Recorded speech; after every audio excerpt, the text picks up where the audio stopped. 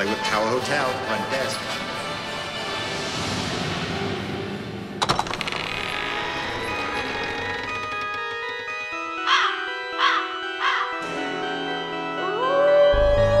You're listening to That's Pretty Dark, the podcast where we talk about all of the entertainment that scared us as children and still haunts us as adults. So grab your flashlight and join us as we take a frightfully nostalgic look over our shoulders. And under our beds. And in our closets. And together we'll realize, whoa, that's pretty dark. Pretty dark.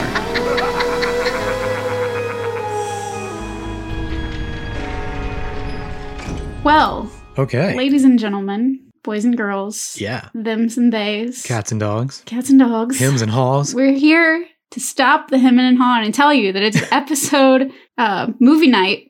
Oh God, I'm gonna rephrase all of it. That's great start. Okay, you're rubbing off on me today. Oh no. We've got our sleepy ADHD brains working really hard for you. We're up way too coming late. out with a movie night episode. Movie so night. It's our first one. Super excited about a little known, made for TV classic. I say it's classic and little known, Tower of Terror. It is based on Disney's Tower of Terror, the Twilight Zone Tower of Terror, in what was then called MGM Studios. And it is just a really fun family horror, basically. I can attest. It's a very good movie. Yeah, it's well done. And I'm Christian. Hey, I'm Kaylin. I'm terrified. You should be. I'm towered. I'm not towered. I just watched it last night in preparation for this recording session. Love it. I remembered so many of the details. Like they were very familiar to me. I felt like I've watched it in the past 5 to 10 years, but I don't remember watching it. I don't have a memory of sitting down and watching this movie, really ever. I can't think of a time when I sat down and watched this on purpose. Same. But I knew it. So it's one of those that just sticks. Yeah. So many of the little like nuances of the characters, I was like, that's so familiar. Why do I know that? Yeah, I have it right there in my notes where I basically just said it's a film that lives for some reason in the depths of our memory, and we don't really know why. Yep. It originally aired on October 26th, 1997 on The Wonderful World of Disney, as part of The Wonderful World of Disney, and it was part of their Halloween lineup that year. Wonderful. And I'll tell you more about that in a little bit. But sweet. It was written and directed by our friend, our dear beloved friend, I wish, DJ McHale. No, he's our friend. We know him personally. Oh, I wish so much. But he is the creator of Are You Afraid of the Dark? That's his kind of claim to fame, but also like he's a prolific author. I knew he was a writer, but he's written like very extensive children's book series. Oh, I didn't know that either. Yeah, the Pendragon series. Wow. Like he is a children's writer, essentially. I think I mentioned this later too, but he kind of got out of TV because TV stopped doing kids drama as much, and they, fell into this comedy, like 3-camera sitcom type thing, live audience, whatever. Interesting. So he started writing books. So he's an author, and he's written all kinds of fun stuff. How cool that is to like know your own craft so well that you're like, exactly, this is no longer for me. Yeah. I'm going to go do something else. And not only that, but like they specifically asked him to direct this film because of the work that he did with Are You Afraid of the Dark? He was so good at it. He knew what he was doing with this like spooky horror. That makes sense. It's not gore. It's not out there over the top. It's very specific. And he was the master. He's been doing that and specializing in horror for children at least since 1991. Yeah, 5 to 6 years he was already doing Are You Afraid of the Dark whenever this came along. Wow. This opportunity. That was after the first original Midnight Society, the first run of the show. He was known for this, which is awesome. Yeah, cool. And I'm going to tell you up front, like, we're not going to go minute by minute through the movie. Like, I'm going to leave as much of it as I can for people, if you haven't seen this movie, to go watch it. I'm going to try not to spoil it too directly because I just think it's fun and it would be a really fun Halloween watch. So if you're listening to this during October and, you're looking for something to take you back and like to have kind of a nostalgic Halloween movie night, then this is a good one to add to the list, especially if you haven't seen it. It checks all the boxes for like a fun, spooky Halloween movie. It's really well done. So I'm basically going to talk around it for our entire time together. I'm going to tell you all about it, behind it, in it, through it, around it, about some stuff about the attraction, because I'm a Disney geek, so you can't help but include some of that stuff. Hell yeah. When you talk about really the first film that was based on a Disney attraction, and this, doing it this way, it was kind of the flagship for other movies like the Haunted Mansion movie with Eddie Murphy, and even all the way to today doing the Jungle Cruise movie. Like, this was the first time Disney had based an entire movie on its attraction. Don't forget Pirates of the Caribbean. All of that. Like that was that evolved beyond, the attraction. But it was based on the attraction. So yeah, totally. This opened some new doors for Disney, I guess is what I'm trying to say. That's pretty cool. It's pretty cool. That was the next thing I was gonna get to. Basically, the internet kind of agrees that this film was essentially a commercial for the Disney parks and the Tower of Terror. Of course. Because the Tower of Terror had only opened a couple years prior in 1994. Oh. So it opened in the summer of 94, and this movie was being made presumably around 96 to come out in 97. Interesting. But still worth the watch. It's not just, it's not a big, long commercial. Like, it's not in your face, but it's definitely to catch the eye of children, to intrigue people, and make them want to come. Well, they picked the right guy to do it. Exactly. I mean, it could have just been a commercial for it, but it ended up being a pretty good movie. Yeah, I guess that's kind of it. Like, he drew out as much as he could from it and made it something else, which is awesome. It has a very, Clue-esque. Yes. I'm trying to, find a place to fit it in, the categories of my mind. I know, because it's unique, but it's so familiar at the same time in this landscape. But it was made for TV, so I feel like that a lot of people did miss out on it because of that. So that's why we're here today, to bring some awareness and make sure that you and maybe your kids go and watch it. Tower of Terror awareness. Tower of Terror awareness. So because it was kind of obscure, I guess, it's really difficult to find the actual for sure facts and information about this film. It was pretty tricky when I started to go into it. And a lot of the shots in the film have the attraction in them. So I was confused on whether or not it was filmed on location, how much of it was filmed on location, what's the deal. And it's almost impossible to tell. So I used to be a cast member at Disney World. I did the Disney College program. I could talk about that forever also, but because of that, I happen to be in some groups that are cast member only. Yeah. And so I tried to leverage that and get some insight from people that may have been in the parks at the time. And in doing that, a whole ton of conflicting information came my way. Interesting. So there were a lot of cast members that were at the Tower of Terror or on Sunset Boulevard in MGM, which is now Disney's Hollywood Studios park. One person told me that the attraction was not finished when they were filming the movie, and so they couldn't film there for that reason. Somebody else told me that the scenes at the gate of the hotel in the film, they said that it was filmed at an old hospital that looked like the same vibe as the hotel. So I had all of these things coming at me, and I really didn't know what to believe. And lo and behold, once I started talking to these cast members about it, there are all these people that are really passionate about the attraction. And I found several interviews that DJ McHale himself has done on podcasts. Hey. Right? Should have looked to podcasts first, I guess. But two that I'm specifically going to reference a lot of his quotes and facts from. It's the Disney with a Z, Disney Coast to Coast podcast, and the Beyond the Mouse podcast. So they're both Disney podcasts. And each of these are from a couple years ago, but still it kind of had him talking about it all in one place, and it made it really easy to cut through what was real, what was not. Yeah. I'm going to bust some myths for you right quick, because all that stuff was thrown at me and I didn't know what to believe. I got some myths and I want you to bust them. Hey, I'm here to do it.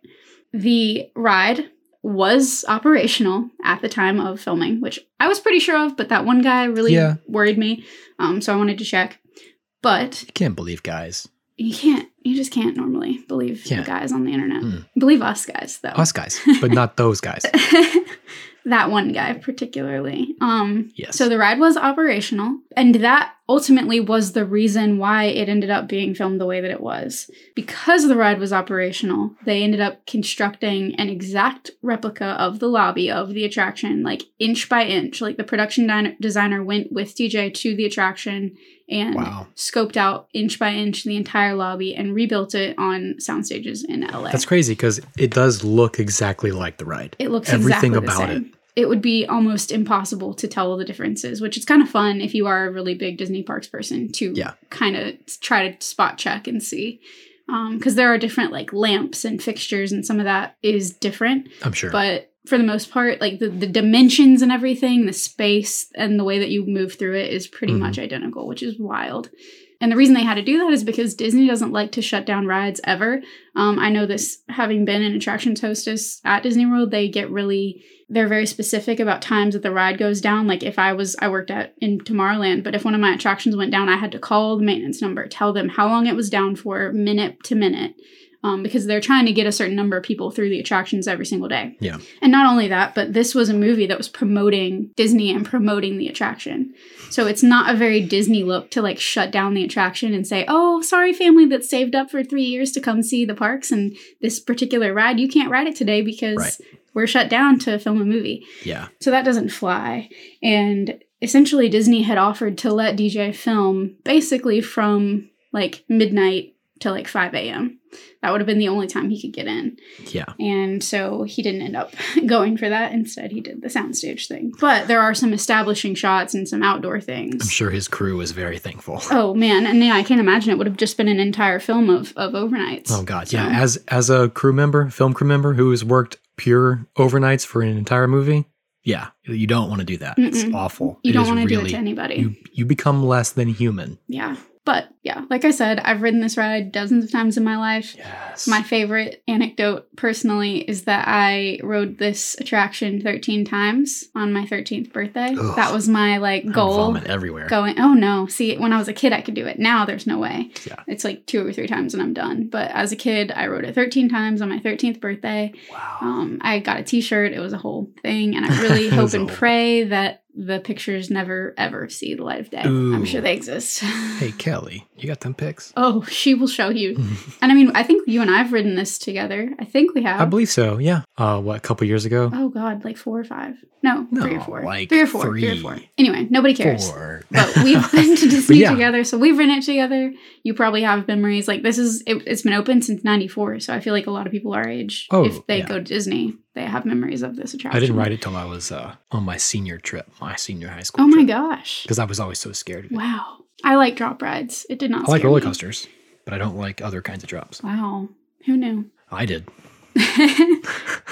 Like I mentioned earlier, DJ was really the first filmmaker to base a film on a Disney attraction, and so it opened the door for all of those other things to come after him, which is awesome. Nice. And he said that they actually gave him a lot of creative freedom when it came to the plot of the film. He drew from those characters. So on the attraction, you do see 5 kind of iconic looking characters that board the elevator, and the whole Twilight Zone experience is that they went missing. The elevator stopped working, was zapped by lightning, whatever. And they didn't have backstories. You could see them. There's a little girl, like a nanny looking lady. There was like I don't know how to describe them, really like jazzy looking folks from the 30s, essentially. And they all have their little personas, I guess. But you don't know anything about them individually. They're very classic stereotypes. Stereotypes. There's a word. In a way. Yeah. But like I said, you don't know anything about them. So he had all of those characters to build off of for his story. Nice. I'm going to throw this out there for if you've ridden it and you didn't quite make the connection. The guest experience of the attraction, specifically in Florida, is when you go into the attraction, you are in this abandoned hotel and the service elevator is operational. So you yourself are riding the service elevator at this hotel where this elevator has broken down and people have gone missing. And so that's why you go into the basement and all that stuff, which I understood. But the way the ride works and the mechanics of the ride, you go up in the service elevator. And so everybody's expecting that drop right when you go down. Sorry to spoil the attraction for you if you haven't been, but you've had 27 years. So you expect it to drop immediately, but it doesn't. Instead, you move forward first. So you move forward through the Twilight Zone. And that's what that's meant to represent, is that you are in the service elevator, but suddenly you move forward through the Twilight Zone, and that's where you get to the elevator shaft where you do your drop. So I thought it was kind of cool, just the way that it's designed, and it's designed totally different from the other Tower of Terror attractions in in California and Paris. So totally different thing. So those just go up and down? Pretty much, yeah. They don't have the forward motion. Okay. Weird. Do they still have the Twilight Zone theme? Well, they did. So both of them were created with the same theming as in Florida, but DJ talked a lot about how the rides are different, like the mechanics. Mm-hmm. And one of the reasons for that is that when he met with the Imagineers before creating the film, when he went down to Florida and did his scouting and scoping and out and everything, they were basically telling him this is the most expensive attraction Disney's ever built. And you can tell, like, even the queue for that ride, you can tell it's like dripping money. Like, there's just so much money that went into making that attraction. Yeah. And so the Imagineers were saying it was too expensive. Like, there will never be another one. And then flash forward to 2004 and there is another one in California. It just was not constructed the same way. Wow. And now, as of, I think, 2018, the one in California is actually, they've changed all the theming. It no longer has anything to do with Tower of Terror or Twilight Zone. It is now a Guardians of the Galaxy attraction. Gotcha. See, I knew that was going to happen, but I thought it was going to happen to the Florida one. Oh, no. And I hope they never change that one. I really hope and pray. And I we'll see. But in California, they needed to spice up California Adventure. So because yeah, sure. Not to like derail or change the topic, but like we have a Twilight Zone themed abandoned / haunted hotel themed ride that's Twilight Zone specific. And then we make a movie to promote the ride that's about the hotel. Yes. That has nothing to do with the Twilight Zone. Yes. Absolutely nothing. Very true. To me, that's always been interesting. Okay, well, if that's interesting to you, I don't have it in my notes, but I do know exactly why that is, and I can tell you. Please tell me. So the Twilight Zone Tower of Terror, when they constructed it, it's the Hollywood Tower Hotel. That's the fictional hotel that it's built on or based on. And DJ asked the same question when he started to do his research. He was like, are we going to need to do a Twilight Zone thing? Like, what's going on? Basically, what he was told is that the Twilight Zone partnership, if you want to call it that, was added after the fact or as they were developing the attraction because everything in Disney's MGM Studios needed to have a film or a show or some type of entertainment medium attached. Right. And for me and DJ and the other hosts of these other podcasts, personally, I felt like the Hollywood tie was strong enough. Like, it's a glitzy Hollywood. Oh, yeah, for sure. I feel like that made it fit right in. That's Sunset Boulevard in a nutshell, right? It's this retro Hollywood vibe. So the hotel fits in without any of that. So I really, as much as I love Twilight Zone and that idea, like, it wasn't necessary. Yeah, it fits in with that dark underside of Hollywood, of the glitz and glamour of Hollywood. You're right. There's so much darkness there. I thought it was plenty. Like, you can lose yourself in Hollywood. But they added the Twilight Zone partnership to make it fit better in the park. Then when it came time to make the film, it was a lot of, they couldn't get the rights essentially, or they, it would have been to make it a Twilight Zone thing. Yes. It would have been too, okay. That to get sense. The rights to tie it all in together. So the film has absolutely nothing to do with the Twilight Zone. But DJ McHale, like, he even mentions, he's a big fan of the Twilight Zone as well. But he was honestly glad that he didn't have to add that layer. He said it took out a whole layer of complication from his planning and his, creating the storyline. Cool. I'm glad you told me that. Yeah. I always wondered, and now I don't have to. Thank you. I'm really glad that I could share that piece of knowledge with you. And speaking of trivia, I'm not going to go into a whole lot of trivia around the Tower of Terror because there's also an excellent episode of this show called Behind the Attraction. Okay. It's one of those two. It's on Disney Plus, and there are episodes about the Tower of Terror, the Haunted Mansion. You told me to watch that. Yeah, I did a while back. I need to watch that still. It's pretty fantastic. But I'll share a piece of trivia with the listener. In case you don't have Disney Plus or don't care and don't want to watch it, this is kind of a fun thing that you can pull out if you happen to go to the Disney parks with your buddies and whatever. If you want to be cool at the next party you go to, especially the next Halloween party, you're like, hey, ladies. Yeah, I got a fun fact. And guys. This is the kind of party people that we are. I just want that to be clear. Yeah.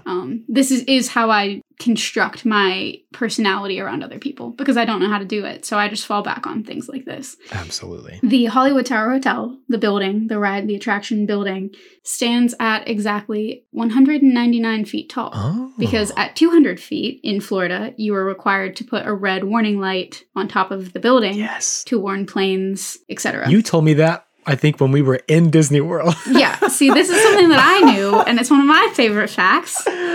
So I thought I would fit it in, but it's also included in that special, which I thought was really funny because I was hearing from the Imagineers. Like we were sitting there looking up at Tower of Terror going like, cool, I think the wait time isn't too long. We should get on. You were like, do you want to hear a fun fact?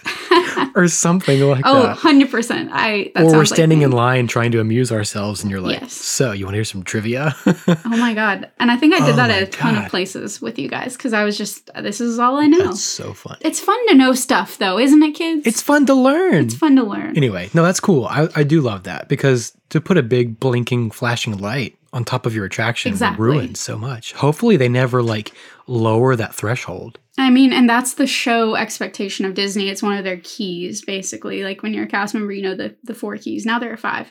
But one of the keys is show. And so that would have been very much against the show. It wouldn't fit with the theming. And I mean, again, I'm speaking to listeners and I don't know how much you care about Disney parks, but they do this in so many places to the point where, for example, if you're in Epcot and you're looking across the Seven Seas Lagoon at the World Showcase, there are places in the World Showcase where you can stand and you see the backside of other buildings in other countries, and they themed the structure of the building on the backside to look like the country you're in from your vantage point only. That is insane. Yeah. Disney does all kinds of stuff like that all the time. So they got a really stellar cast to join this film. The budget was around $4 million, so that's still not a ton at all for a Disney movie. We have Steve Guttenberg, who plays a reporter named Buzzy Crocker. Steve has had roles on recent TV comedies like The Goldbergs and Veronica Mars. Veronica Mars is not a comedy. In my notes, TV comedies such as The Goldbergs and shows like Veronica Mars, among a staggering list of TV and film appearances. What's the main thing I know him from? Oh, I'll tell you. Okay. I will tell you. I hope that it's the same thing that I know him from. I didn't look anything up for a reason. I really hope it's the same thing because I'm excited if so. Okay, hit me. He provided his voice for one episode of Rocket Power. I had to throw that out there too. Okay. Love it. Okay. But if your childhood was anything like mine, you best know Steve from his role as Ashley Olsen's affluent father, Roger Calloway, starring opposite Kirstie Alley in one of the Olsen twins' best movies of all time, the 1995 It Takes Two. Yes, I have seen that. Okay, thank God. I'm very glad that that's your experience as well. If not, I was going to talk directly to the listeners for the rest of this episode because basically every woman that's my age has an affinity for Mary-Kate and Ashley movies. I've got an affinity for Mary-Kate and Ashley Olsen. What are you even saying? I always had major crushes on the Olsen twins. Good. And still do, even though they're walking skeleton people. Well, God bless them. It's not their fault. They've had a rough life. I know. You know what they've been through in their life? I do. I love sadly. them. I love everything about them. But this movie, It Takes Two. He was the dad. They were trying to set him up, right? Yes. And I wanted nothing more than to be social worker Diane Barrows falling in love on the horseback ride, having the disgusting food fight. Like that was just, for some reason, that was peak romance to me at the time in 1995. And for many years after, because I wore out that VHS tape. Like totally just annihilated it because I watched it so often. That is peak romance. That's like 10 Things I Hate About You when they're having the paint fight, the paintball fight. Yes, it's just like that. Yes. Absolutely. That There's is something it. about it. That's it. That's all anybody has ever wanted. Mm-hmm. And speaking of which, I'm so glad that you agree with me here because I was already prepared. I have written points to fight you in case I needed to. You know what? We should start a podcast. Hey, we agree on some stuff and we have similar we talk about a lot of topics. the same stuff all the time. I don't think that I will ever have another opportunity to fit this piece of information into our podcast at all. Probably not. So go ahead. So I'm taking a pause because I need to talk about it. I won't cut this out. Hey, thanks. This is one of my absolute favorite film moments of all time and film concepts, I should say, film plot points, whatever you want to call it. Yeah, we're here to indulge nostalgia, so here is my nostalgia, romance thing that I love. If you remember this movie, you're going to remember Kirstie Alley's character, Diane, describing the can't eat, can't sleep, reach for the stars, over the fence, World Series kind of stuff. Yes. That inspired me so much as a child. That was all I wanted. I knew that I didn't want to be in love or have love unless it was that. And of course, I ruined my entire life by forgetting all of this when I was of age and settling for whatever came my way. But it meant a lot to me as a kid. And I always think back on it fondly. Plus a baseball reference. We got a baseball reference in here. We got some of my favorite nostalgic stuff. Oof. Truly, to me, though, just the most romantic thing I've ever heard. And I always remember Amanda. That was the Mary-Kate character in this film. Because Amanda was kind of mocking her and chewing gum. And she's like, that can't eat, can't sleep, reach for the stars, over the fence, World Series kind of stuff, right? And Diane's like, yeah, you'll understand it one day, basically. Nice. I love it. I love summer camp. I love the 90s. It Takes Two is just top notch. But I understand that we're here to talk about Tower of Terror. So you can email me if you love Mary-Kate and Ashley, and we can talk about it all day. Yeah, slide into her DMs. And truly, I think that there's room for them on this podcast, though, because if you've ever seen Mary-Kate and Ashley's Sleepover Party, and there's an entire song about monsters. I have seen that. Well, I've hey, seen so much of that I'm so because glad. I grew up with sisters. Yeah. I spent so much time hanging out with my sister and her friends Oh, then who yeah. are all girls. Yep. And Maybe we'll have to talk about the Case of Thorn Mansion one day. one of the mysteries. Ooh, wait, is that an Olsen Twins thing? Yes, it is. Okay. Anyway, Tower of Terror. So next cast member to talk about, we've talked through Steve extensively, and even less about him in his description. He invented the Gutenberg press. Very good. Very nice. That's right. So the top name probably in this film is Kirsten Dunst. Of course. She really needs no introduction. She plays the lead, Anna, who is the niece of the reporter Buzzy Crocker. Mm-hmm. Kristen is one of my favorite actresses of all time. She actually portrays not only one, but two of my favorite film characters ever. This and Mary Jane's Spider-Man. Not quite.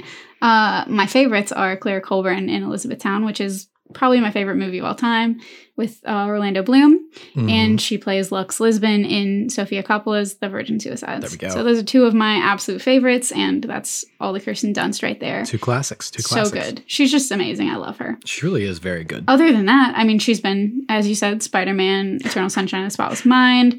She actually voiced young Anastasia in Anastasia. No way. You didn't know that. I figured I'd throw that in there. And that was just after she came off of this film. We're going to do Anastasia. Oh, we should. And if you haven't seen her most recent On Becoming a God in Central Florida, that's worth the watch too. It's very good. I haven't, so I will. Highly recommend. She's just really good. She's good at getting into character and making you believe she is who she says she is. There's a purity to like what she brings to a role. Yeah. It's authentic. Very honest. Yeah. It feels authentic. So love it. Yeah. In addition to Steve and Kirsten, we have Melora Hardin. That's who I was thinking of because of The and Office. everybody should know her from, yes, The Office. And also Lindsay Ridgway. Do you know Lindsay Ridgway? I mean, from this movie, yeah, but I don't know her from anything else. So she plays Sally Shine, which is the little girl ghost. Mm-hmm. And she's probably best remembered for her role in Boy Meets World. She was the second Morgan Matthews. So not the early one, but later episodes. Didn't put it together. Wow. Yes. Amazing. Which I love Boy Meets World. So that's, that's awesome in and of itself. That was my eat bagel bites and chill out, like for sure. all summer long. I mean, my whole life, pretty much. I got the DVDs in college and haven't really stopped. So good. Such a good show. I love it. But in addition to that, she also voiced another character that lives deep within my mind that I've brought to Christian's attention recently. She was the Hollywood starlet character, much like her character in this film, Darla Dimple, in Cats Don't Dance. No way. Specifically, Lindsay voiced Darla's singing voice. Okay. Which is so impressive because that song is really difficult to sing. She did a great job. Wow. She's very talented. Very talented. But I guess at some point, since we're here for a movie night episode, I should stop talking about the ride and the cast and talk about the movie. All right. Wow. So do you want to know about the movie now that we're in this deep? Do you want to? I mean, I think we can probably wait. Yeah. I mean, who really wants to hear about the movie? What we've been doing so far is we've been getting our snacks ready. Okay. We've been making some desserts. We've been baking cookies. We've been popping some popcorn. That's right. Now we're settling in for the movie. That's right. Prep gets a bad rap. Prep is important. Very, very important for so many things. We got our blankets. We got our positions on the couch. We got our pallets on the floor. We are comfortable. The lights are off. We have the perfect mood. The smells are perfect. Our drinks are perfect. We got pretzels in our popcorn. Man, new snack alert. Mm-hmm. Put pretzels in your popcorn. You're welcome. I always heard of M&Ms. M&Ms too. Maybe pretzel. What about pretzel M&Ms? Oh my God. Pretzel M&Ms and popcorn? You're ready for this. My mind just exploded. Unfortunately, we don't actually have any of that. And fortunate for you, because we're not going to, be chomping in your ears. But we are going to talk about the movie just a little bit. All right. Like I said, I'm not going to go bit by bit because I really want people to watch it. But in the film, Buzzy Crocker, the news reporter that I mentioned, he's blacklisted from this newspaper called the Los Angeles Banner because he published a story that turned out to be false. And so now with Anna, his niece, as his assistant, he's kind of creating these faux stories for the grocery store tabloid. So the National Enquirer kind of thing. Yeah. So he's just kind of fabricating these stories. He's become a hack. Right. Yeah. So it's not something that a true journalist would want to be doing. Yeah. He's embraced the hack lifestyle. And I mean, it's not really his choice. He would be working for the Banner if he had anything to say about it. But right. Instead, he's been, again, blacklisted. So he's reduced to this, essentially. Ooh, a reduction of a man. A fun note on his character name. So Buzzy Crocker is a pretty, unique, specific name. Buzzy Crocker, yeah. DJ said that the reason that the character is named the reason that the character is named Buzzy Crocker is because he wrote a NYU student film about a reporter and named the reporter Buzzy Crocker. So this is an ode to his own student film from NYU. That's amazing. So good. God bless you, DJ MacHale. He's so great.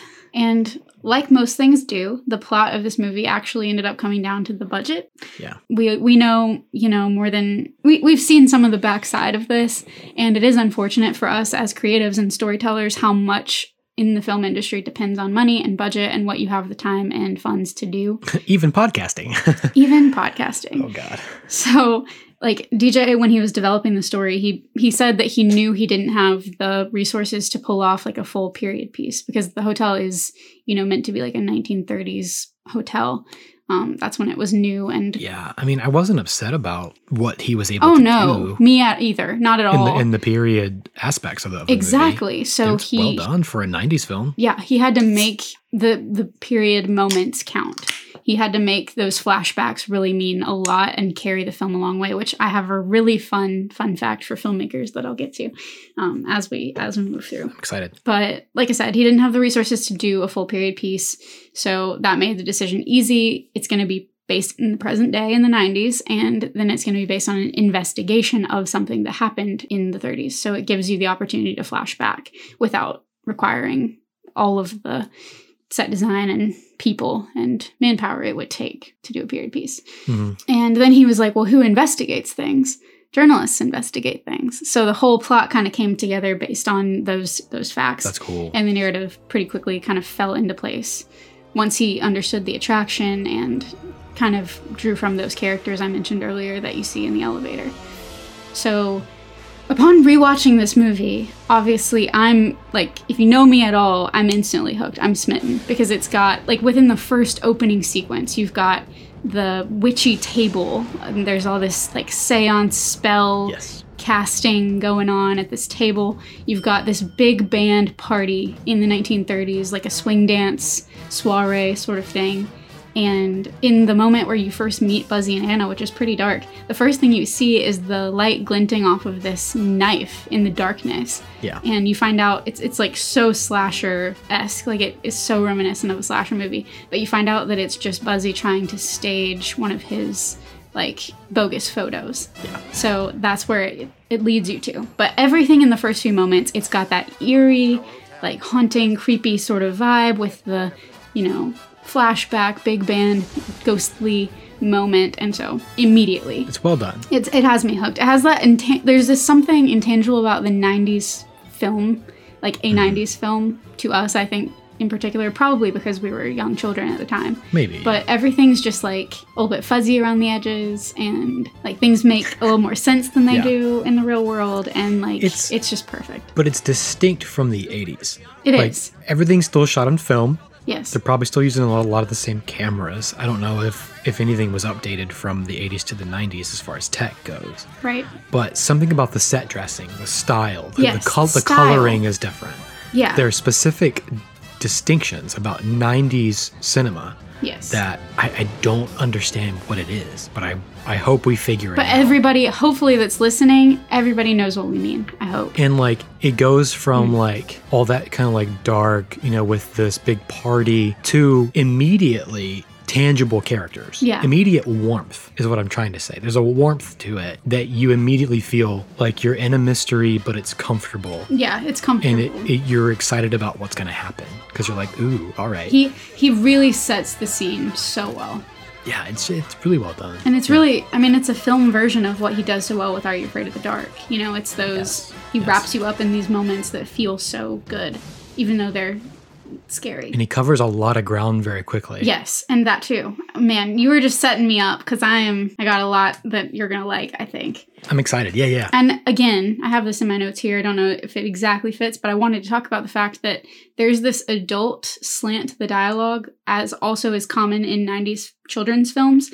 They didn't dumb things down very much for us, and that's something that you and I talk about a lot and that comes up a lot. Like, it's just kind of understood. Like they assume intelligence of their audience, which is little kids. Very important to do. They're moving really quick. They introduce these adult concepts. They don't need to explain them. They just introduce them, and they don't wait for you to catch up with them. Right. And that's something that I love. Like, we just, as kids, somehow we inherently stood that, like, the bills have to get paid, and the marriage may or may not last, and people are going to flirt with each other, and we kind of understood the adults don't have everything figured out as much as we wished that they did. Like, it was just a very clear thing to us.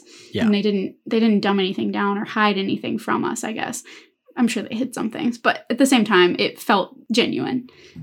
I see things now as an adult that I'm like lost. I'm like, oh, same. What's happening? I don't understand.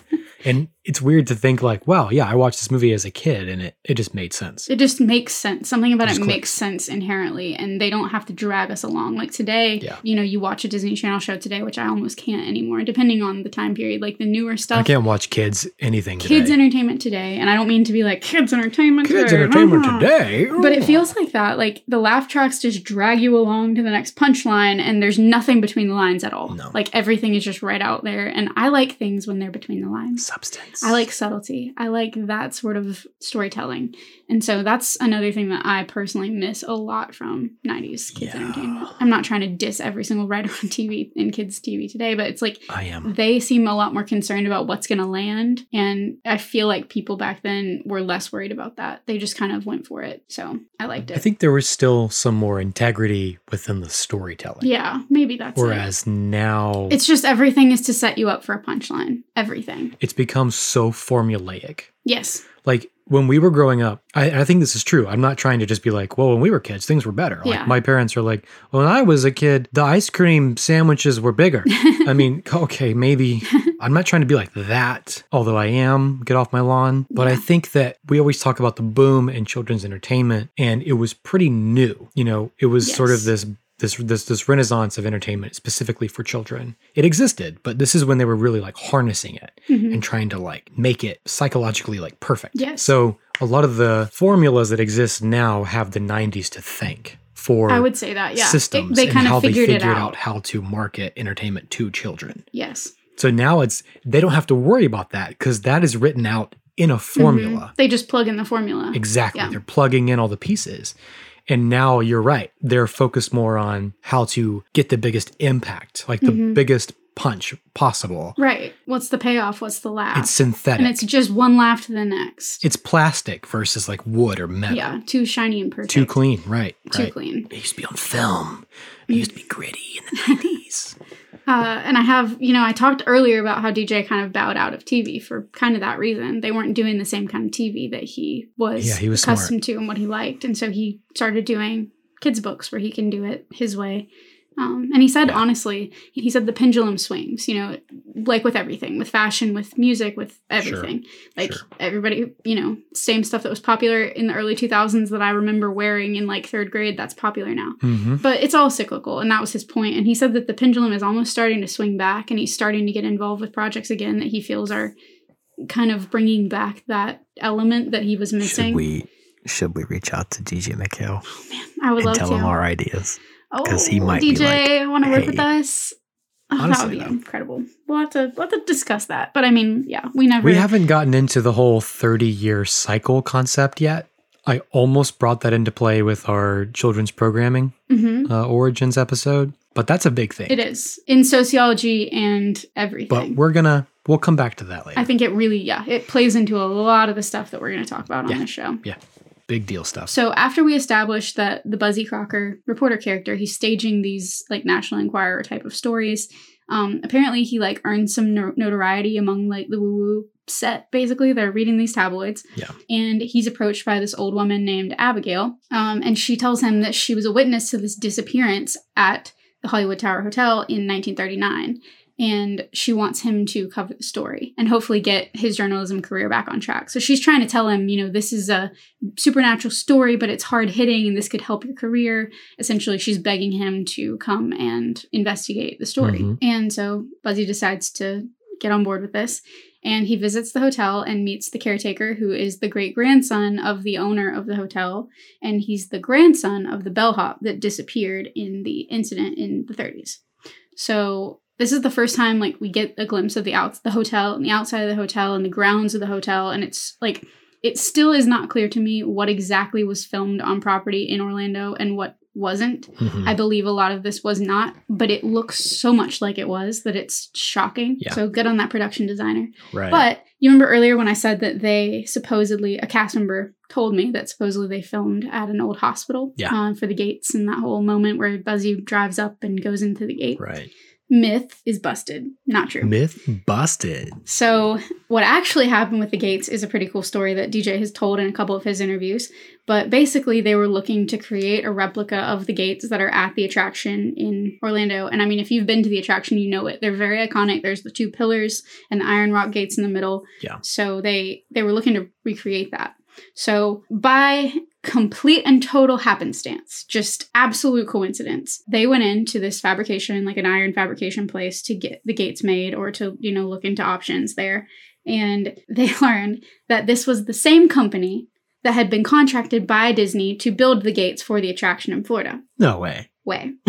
So they are like, that's amazing. Like, you've already made these gates. We just need you to make them again. And they said, actually, hang on a second. We think we still have the backup gates that we made for the attraction. Wow. And DJ said, so they literally like went into this like junky pile of like iron and stuff and brought out the exact gates from the attraction for them to use in the film. That's amazing.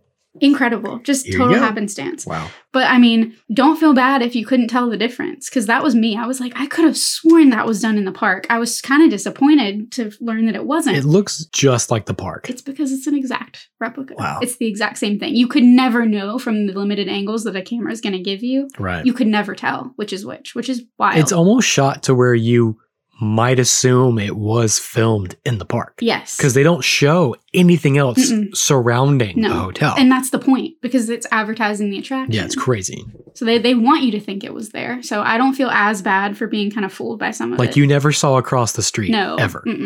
You're just seeing right at the gates. A couple of times we see that, but weird. I thought that was a really fun story. And DJ That's does really too, because fun. I think he tells it usually. Because, I mean, what are the chances? He'll be telling that story at 85 years old. Hey, if that happened to me, so would I. Yeah, right. I mean, making a movie, it's so difficult to get everything to come together. So things like that really stand out. For sure. And the extra hard stuff, but the easy stuff for sure. Man, okay. I'm building up a lot to it, but I got a great story at the end that kind of touches on both of those things.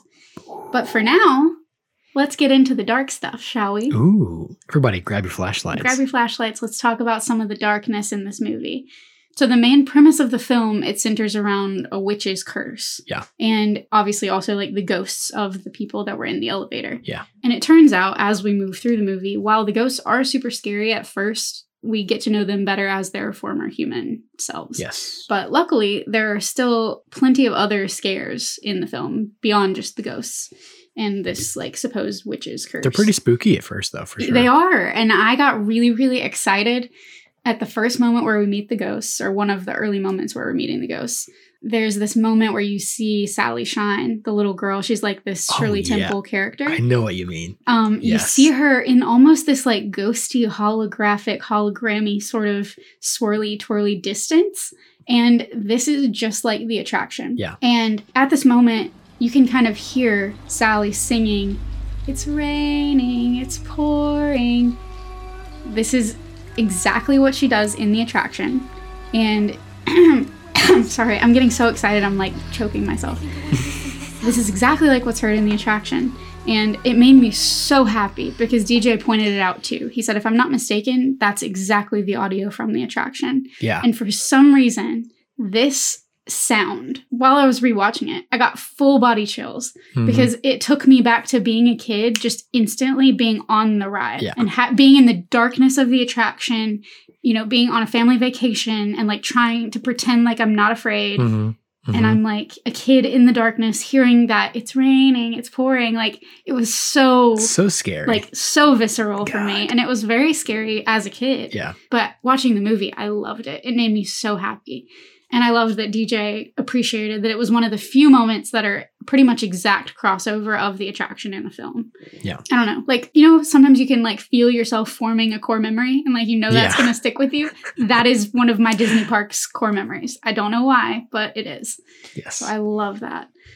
Some of the other like iconic moments are also some of the darker moments of the film. Mm-hmm. One thing that most people will point out or bring up whenever they talk about this movie is there's a scene where Buzzy and Anna are exploring the kitchen of the hotel. Mm-hmm. There's this body on a table, like in a morgue. Yeah. And it sits up and it's headless and it's holding a meat cleaver Yeah. as if it's chopped off its own head. I don't know. That was the moment I like by myself drinking a pumpkin beer, just like watching this movie last night. I was like, Yeah. oh, that's pretty dark. Yeah. Right? I mean, That's pretty genuine. dark. I was like, this is okay. We're discussing this in the podcast. Oh, for sure. Because that is one of the darkest moments in the movie, and it's very... It's very scary because it lasts way too long. Yeah. It's like wheeling itself across the room Yes. toward them. Yes. It's super spooky. And I immediately, I'm thinking of like a morgue and a body, and that's just a lot for a kid to process. Like, you know that those bodies aren't supposed to move, but what if they did, kind of thing. Yeah. And it doesn't make clear exactly what happened to this poor man, why he is in the position that he's in. Oh, the story is yours to tell. Right. Like it's not connected in to the plot line that we're following, so it could be whatever. We don't know. unless it was the ritzy guy. You don't think it was him Perhaps. pretending to have his head cut off? Perhaps. That was my theory. That was what I was going to say. That's my only theory to tie it back in. But if not, that's almost worse. Okay. So the ghosts, their intention is to scare these people away. Correct. Because it's almost for their own protection. It's for their own good, right? Right. Get away from here. This place is cursed. Get out. But if that guy is not attached to our main ghost characters, Right. what's that story about? That's what I want to know. And that was my thing. I was like, it could go either way. I do think that it probably is him. Like he's posing in this really scary way. I'm going to go back and watch that. I want to see if his costume is the exact same. Yeah. Because I mean, it's a guy in a tux, and so is the guy on the elevator. But this isn't Beetlejuice. Right. No. You know? So they're not like, putting on crazy faces and trying to scare you away. They're all still appearing as themselves for the They most part. are. Yeah. What if that's just a standalone ghost by himself? There's a whole other story in the kitchen. Like somebody Ghost was in the beheaded, kitchen. maybe? Who knows? This is a mystery we're gonna solve. This is a That's Pretty Dark mystery. Hey. And welcome. We'll solve any crime by dinner time. No, that's still Mary-Kate and Ashley. Just bringing it home today. Oh yeah. All the circles, getting them all closed. So anyway, that moment to me, I was like, okay, wow, this movie is pretty dark. It is. And it's those moments that kind of jump back out at you when you're rewatching. It doesn't feel like it should be that dark, but there's definitely like a line. Another moment that stuck out to me, and like I said, I'm just going to kind of outline some of the real spooky moments in this film. In that same sequence where the ghosts are trying to scare them away, particularly Anna, she goes in alone, and the ghosts are like surrounding her. Yeah. And the nanny lady, very creepy, very odd line as well, because she's like, "You've been a bad girl." Yeah. It's a lot. What has she done? But she's basically pushing Anna backwards toward an empty elevator shaft that is also like filled with flames. It's like on fire. I don't like flames. I don't like fire. I'm afraid of fire. I've always been afraid of fire. And also hellfire, but we won't get into that. Ooh, one day. So pretty much anything in that realm is going to It makes you question the intentions of the ghosts. They have this whole like, oh no, we were just trying to scare you off. Right. But there was that moment where they're backing her up into a flaming elevator shaft. Right. So it's like, maybe you were about to kill her. There's always different motivations for ghosts and different types of portrayals in TV and film. Like sometimes they have the unfinished business. Like these guys, they're trying to get to the top of the hotel to go to the party at the Tip Top Club. All of these elevator riders, that's their ultimate goal. And that's why they're stuck. They can't get to the party. By 8:05. By 8:05. What a weird time. Which I thought was really funny. And I meant to point that out. There's like an invitation where you see 7:30 sharp, but then they say the party's over at 8:05. And I was like, that's really funny. It's a 30-minute party, 35-minute party. Be there or be square. Which is funny when you consider that they had very little time to actually shoot the party, which made me laugh in my own like research of this because I kind of knew the backside of it. Yeah.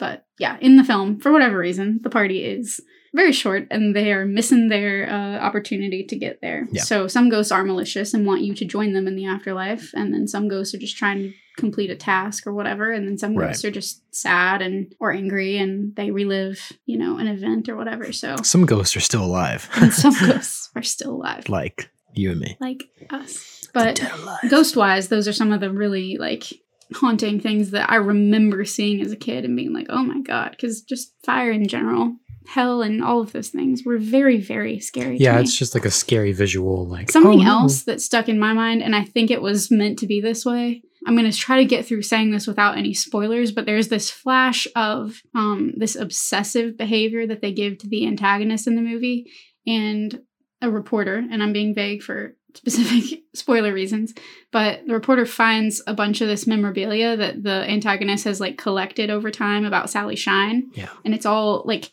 all these clippings from newspapers and different stuff about Sally. And on this memorabilia are words written in red, like suffer, which is really a lot. Yeah. It's pretty heavy. And it's like the yarn string noteboard trying to figure something out, except that obsessive quality and clearly with malicious intent, because there's even a doll of Sally Shine, a doll with like golden curly hair, and her like head is falling off, right? The throat has been slit to the point that the head is barely hanging on. She's like nearly headless Nick. Yeah, like nearly headless Nick. Just enough for you to like tilt the doll back and the head to like fall back. Yes. Yeah. Which is a weird visual in and of itself, but the obsessive, like, stalkery slant really bothered me as a kid, and now, again, a lot of my core fears are the same, and that's a huge one that I have. It's the obsession. The obsession and the idea that they are seeking out this girl to make her apparently suffer. Like, that's a lot. Their personal goal. There is a personal vendetta, and that is very scary to me.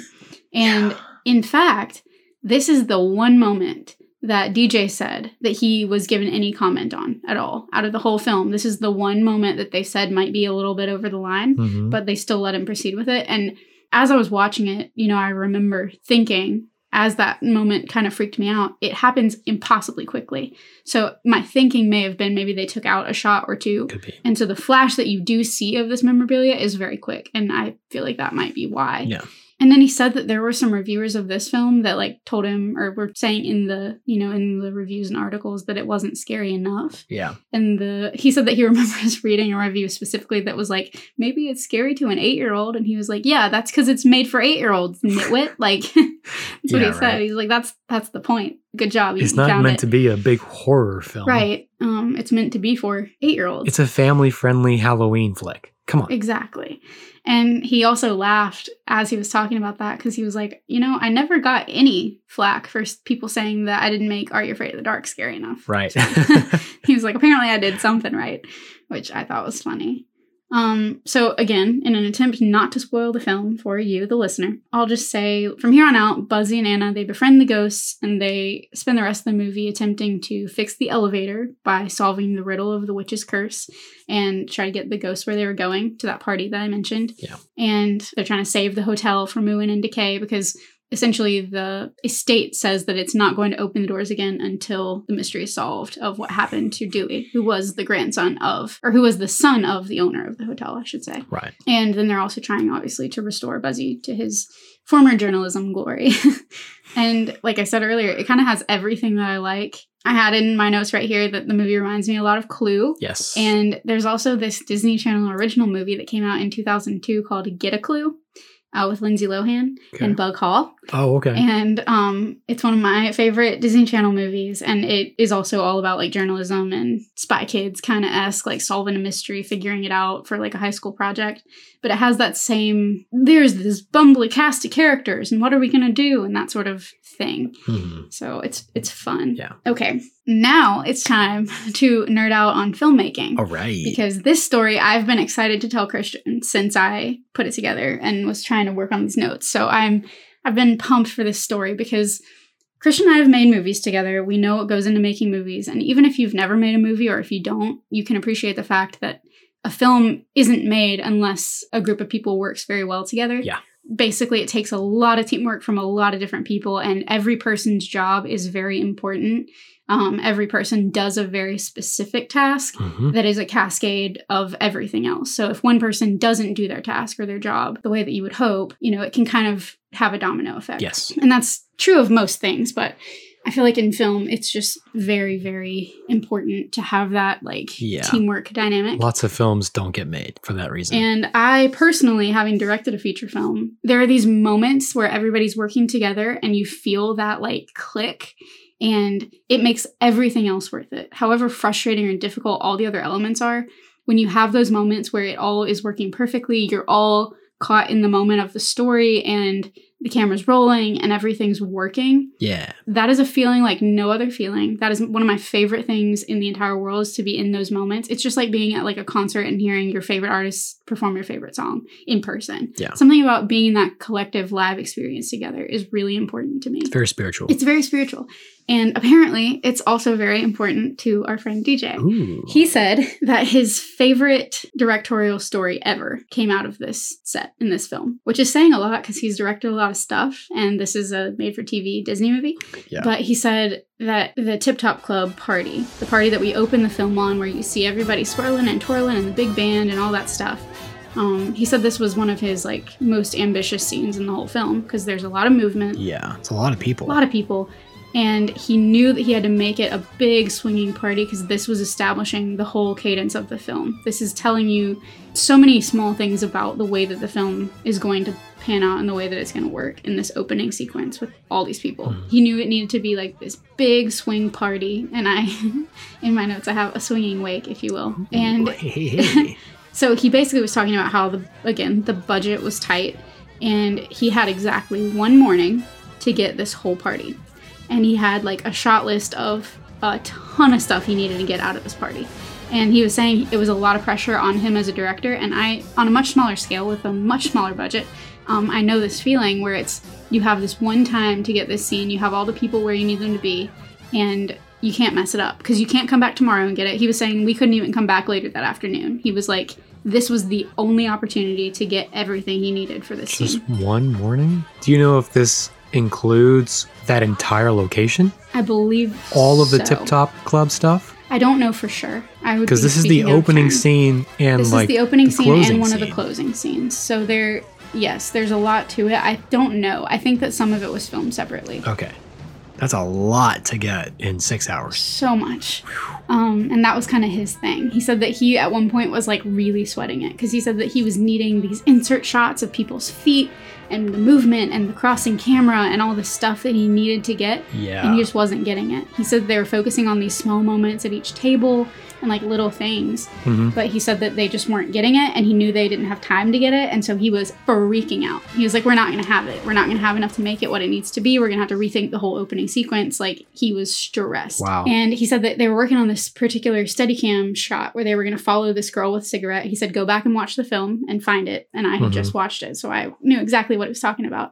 But there's a moment where they follow this girl who's smoking a cigarette. They follow her to the next table. Mm-hmm. And then she's got the party bustling around her. And there's some background interacting. And then they kind of run off screen together. And so they've been doing the shot. He said they did 3 or 4 takes on this Steadicam. And I knew this would mean a lot to Christian because he's worked in a lot of these roles on film sets. He said they didn't have enough money to have a video village. They didn't have enough money to have a monitor with the picture anywhere else. Mm-hmm. So he was following the cam op. Oh my gosh. Following the Steadicam and watching the little like screen on the Steadicam to see if they got the shot or not. Wow. And so he said they did it 3 or 4 times. And he said in this moment on his 4th take, I loved how he described it. He was like, the film gods just shone down from the heavens and gave him this moment of inspiration. He said it happened so quickly that he almost didn't realize that he was thinking to do it. He said it was just this moment where everything clicked in his head and he knew what he needed to do. And he said on take 4 of this sequence where he's following the Steadicam guy, just before he would normally have said cut. And of course, if you cut this big scene, to explain for anybody that is unfamiliar, if you cut a big scene like that, you're stopping playback. So they've got music playback for the dancers to play to. So you stop that playback. Everybody's in a different position than when they started. So you have to take everything back to the top and reset everything. So each time you reset a take, it's a big process. He said just before he normally would have been like, cut, he said he just pushed the Steadicam up. He pushed him by the belt and he said, let's go. And he just moved forward out of this path that he's been doing for these takes. He just moved into the party. And he said everybody somehow miraculously kept doing what they were doing. They hadn't cut the audio. They still had playback. And he said everybody stayed in character. And he said everybody probably 50 to 100 people in that moment. Yeah. Everybody, he stepped out of line and everybody just starts winging it. They just went with it, yeah. So he said that he pushing the Steadicam guy, just telling him what to get. And the Steadicam guy is walking through the party, getting people's legs and feet swirling. And he said that they captured the whole party documentary style. Wow, that's impressive. I have to, explain for anybody that doesn't know, this does not happen on film sets, especially big film sets like that. Everything is blocked out and like figured out to a T before you start for the most part. It's very rare that you do things that you're not expecting to do. I've seen it, but it's rare. It's just a rarity. But that sounds very hard. It's one thing to do that when you have a couple people and you've done a scene a few times and you have a few takes and you want to get something different. I've probably done that as a director too. But to do it in a room with that many people, when you're on a time crunch, you're having to rely on background actors to continue doing what they're doing. Background actors, they're not always. Sometimes they're not as experienced, so it can create a lot of problems. But instead, he said that everybody was winging it. That's amazing. It was like 3 minutes, he said, where they kept going, which is a long, long time. Rather than do this whole camera setup and restart everything, and because everything is set specifically for lighting and all the cues, everybody knows where you're going to be for the most part with the camera. He said the AD and the producers started to catch on to what he was doing. Mm-hmm. So they started helping people filter around the camera. That's cool. And trying to choreograph it for them in the moment. Yeah. So that they could keep going and nobody would mess up the shot, essentially. That's so cool. That's so many moving pieces for people who are going, what do I do? Wait, what? Right? We're still rolling? Yeah. What do I do? Yeah, nobody And so for them to just kind of like pick up on it and be like, okay, now you cross camera. Now you cross camera. Go. Yep. That's pretty cool. They figured it out and they started doing it with him. That's pretty cool. And he said after like 3 minutes, he said that they finally he tapped the cam up and he was like, we're done. Like he just stopped him and then he finally cut everybody. Wow. And he said everybody on that set like burst into applause. That's amazing. Because they all knew what they'd just done. And it was, he said that there was no way they would have gotten the shots they needed if he hadn't just done that and like. That's cool. Made it work. I like that. And it's a miracle because even in just the film sets that I've been on, you anticipate a director saying cut at a certain point. Once you've seen the scene, you know when the scene's quote unquote over. Yeah. And a lot of times, on a good set, they won't, but not to say that I've been on bad sets, but on a good set, people have a tendency to go ahead and cut the audio or go like you're kind of prepping. You're prepared to relax at a certain moment because you've done it a bunch of times. But when they don't call cut, you're like you're looking around like, wait, did he say cut? Yeah, I missed it. But to me, that was just because he said it was his greatest like directorial story, and I think that is too cool. Like that is, I understand That's fully awesome. Why that sticks in his mind. And if I ever have a moment like that. Do you know how early on that was or if that was later? He probably did mention it, but I don't remember. Yeah. I don't know. Because I knew that they were moving to other places and this was a location that they had. So it was when they were filming a lot of the on location stuff and they didn't have time. Wow. Like he would have wanted to have. Wow. And he said if you go back and look at the scene, he said he's not kidding, probably 9 to 10 of the shots that they used to make that opening sequence feel so big and warm and you feel the movement of the band and everything. He said he thinks 9 or 10 shots came out of that one take. Wow. Which is wild. That's insane. Yeah. So I've been so excited to discuss that because I think it's super cool. And that is cool. It's cool to come out of a small film like this too. Yeah. But, overall, the film, I think, does a really good job balancing the spooky horror with a decently involved plot line. Like, there's a lot to it that it's got some twists and turns. It's not just a really straightforward thing. It leaves you guessing a little bit. And they had a cast that was able to really elevate the material. I really like Melora's character and her whole role is really fun. Yeah. So worth watching if you're like an Office fan and you've never seen her in this role. Like, it's pretty fun. Yeah, she's a very talented actress. Yes. She's very good. And DJ actually talks in these interviews about the fact that this film received very little promo. He said that it came out 1 week before the live action Cinderella with Brandy. Wow. And all the promo budget that Disney had was going to that movie at the time. So they got very little. And he said that when they gave them the time slot of October 26th at 7 p.m. on the Sunday before Halloween, DJ said that he kind of did the math for a second and he realized that if the World Series went to 7 games that year, that they would be competing with the World Series. Wow. And they were in the end. That's exactly what happened. So he feels like based on the lack of promotion and the fact that they were up against the World Series for a made-for-TV movie, he said he thinks that that's a large part of why the film was relatively unnoticed at the time. Yeah. But thankfully, even now, decades later, you find a way, just like we have and we are. We both just watched it this week. And another really fun fact, this movie has a special place in DJ's heart because guess what? What? He met his wife while he was filming this movie. No way. Yes. DJ, you dog. It's the most perfect story. It sounds like me, honestly. It's just so World good. Series kind of stuff? It's can't eat, can't sleep, reach for the stars, over the fence, World Series kind of stuff. World Series. Competing with the World Series. Because he said that they left the office. He was working with the editor, and they left the office on the Disney lot, like, late at night. And he said they were walking through the Disney lot, like the back lot, you know, with all the sound stages and everything. And I've done some of the back lot tours in LA, and there is something really special about just being on that ground. And it's like, it feels very sacred in a way. Yeah. This is where so many things that you love kind of come to life. And he said, so he's walking with his editor, and they round this corner, and they see in the distance this like shining, shimmering Disney logo that was on the outside of one of the sound stages or something. There was some kind of emblem that brought them to the magnitude of the moment that they're working on a Disney project. And he said that at that moment, this car comes rolling by. And he said that the window rolls down, and this woman, who later became his wife, just goes, "Isn't it great to be part of the Disney magic?" Wow.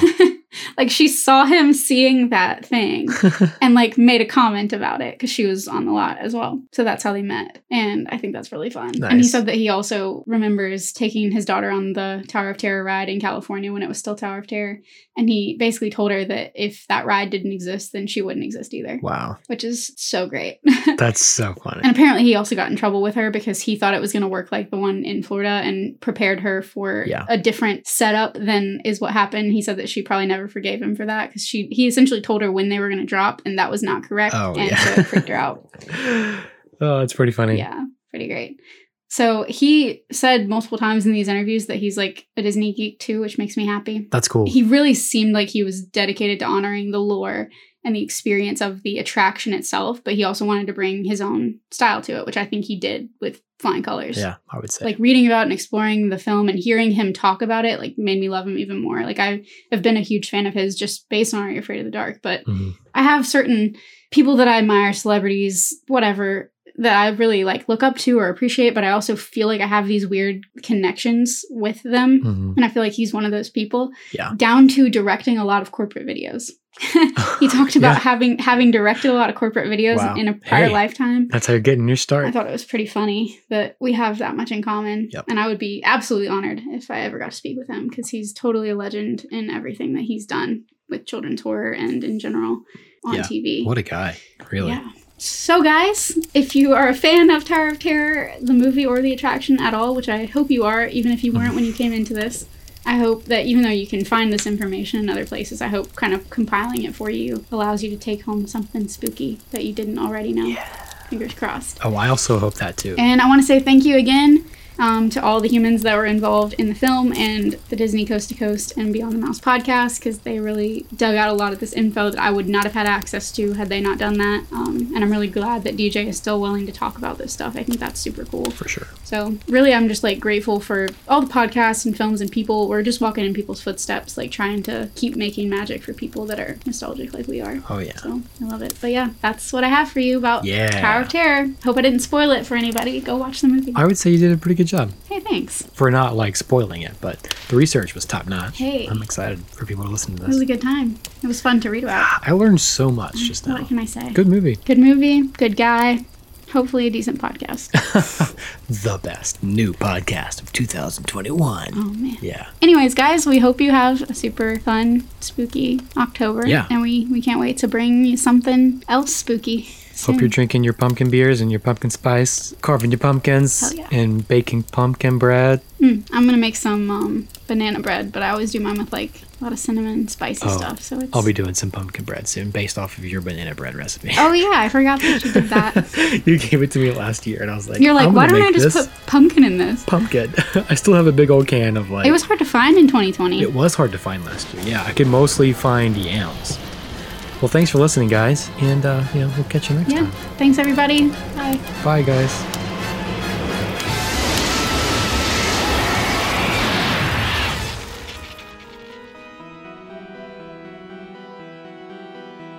Thanks for listening to That's Pretty Dark. Written and produced by Christian Baxter Mott and Kaylin Andrews. Our music is composed by Jonathan Simmons, and our art is provided by Paige Garland at Power Girl Illustration. Join the collective nostalgia and follow us on Facebook and Instagram at That's Pretty Dark Podcast. Share your experiences and let us know what shows, films, or villains still haunt you from childhood at that'sprettydarkpodcast@gmail.com. Remember, you're never really alone. So, until next time, sweet dreams, everyone.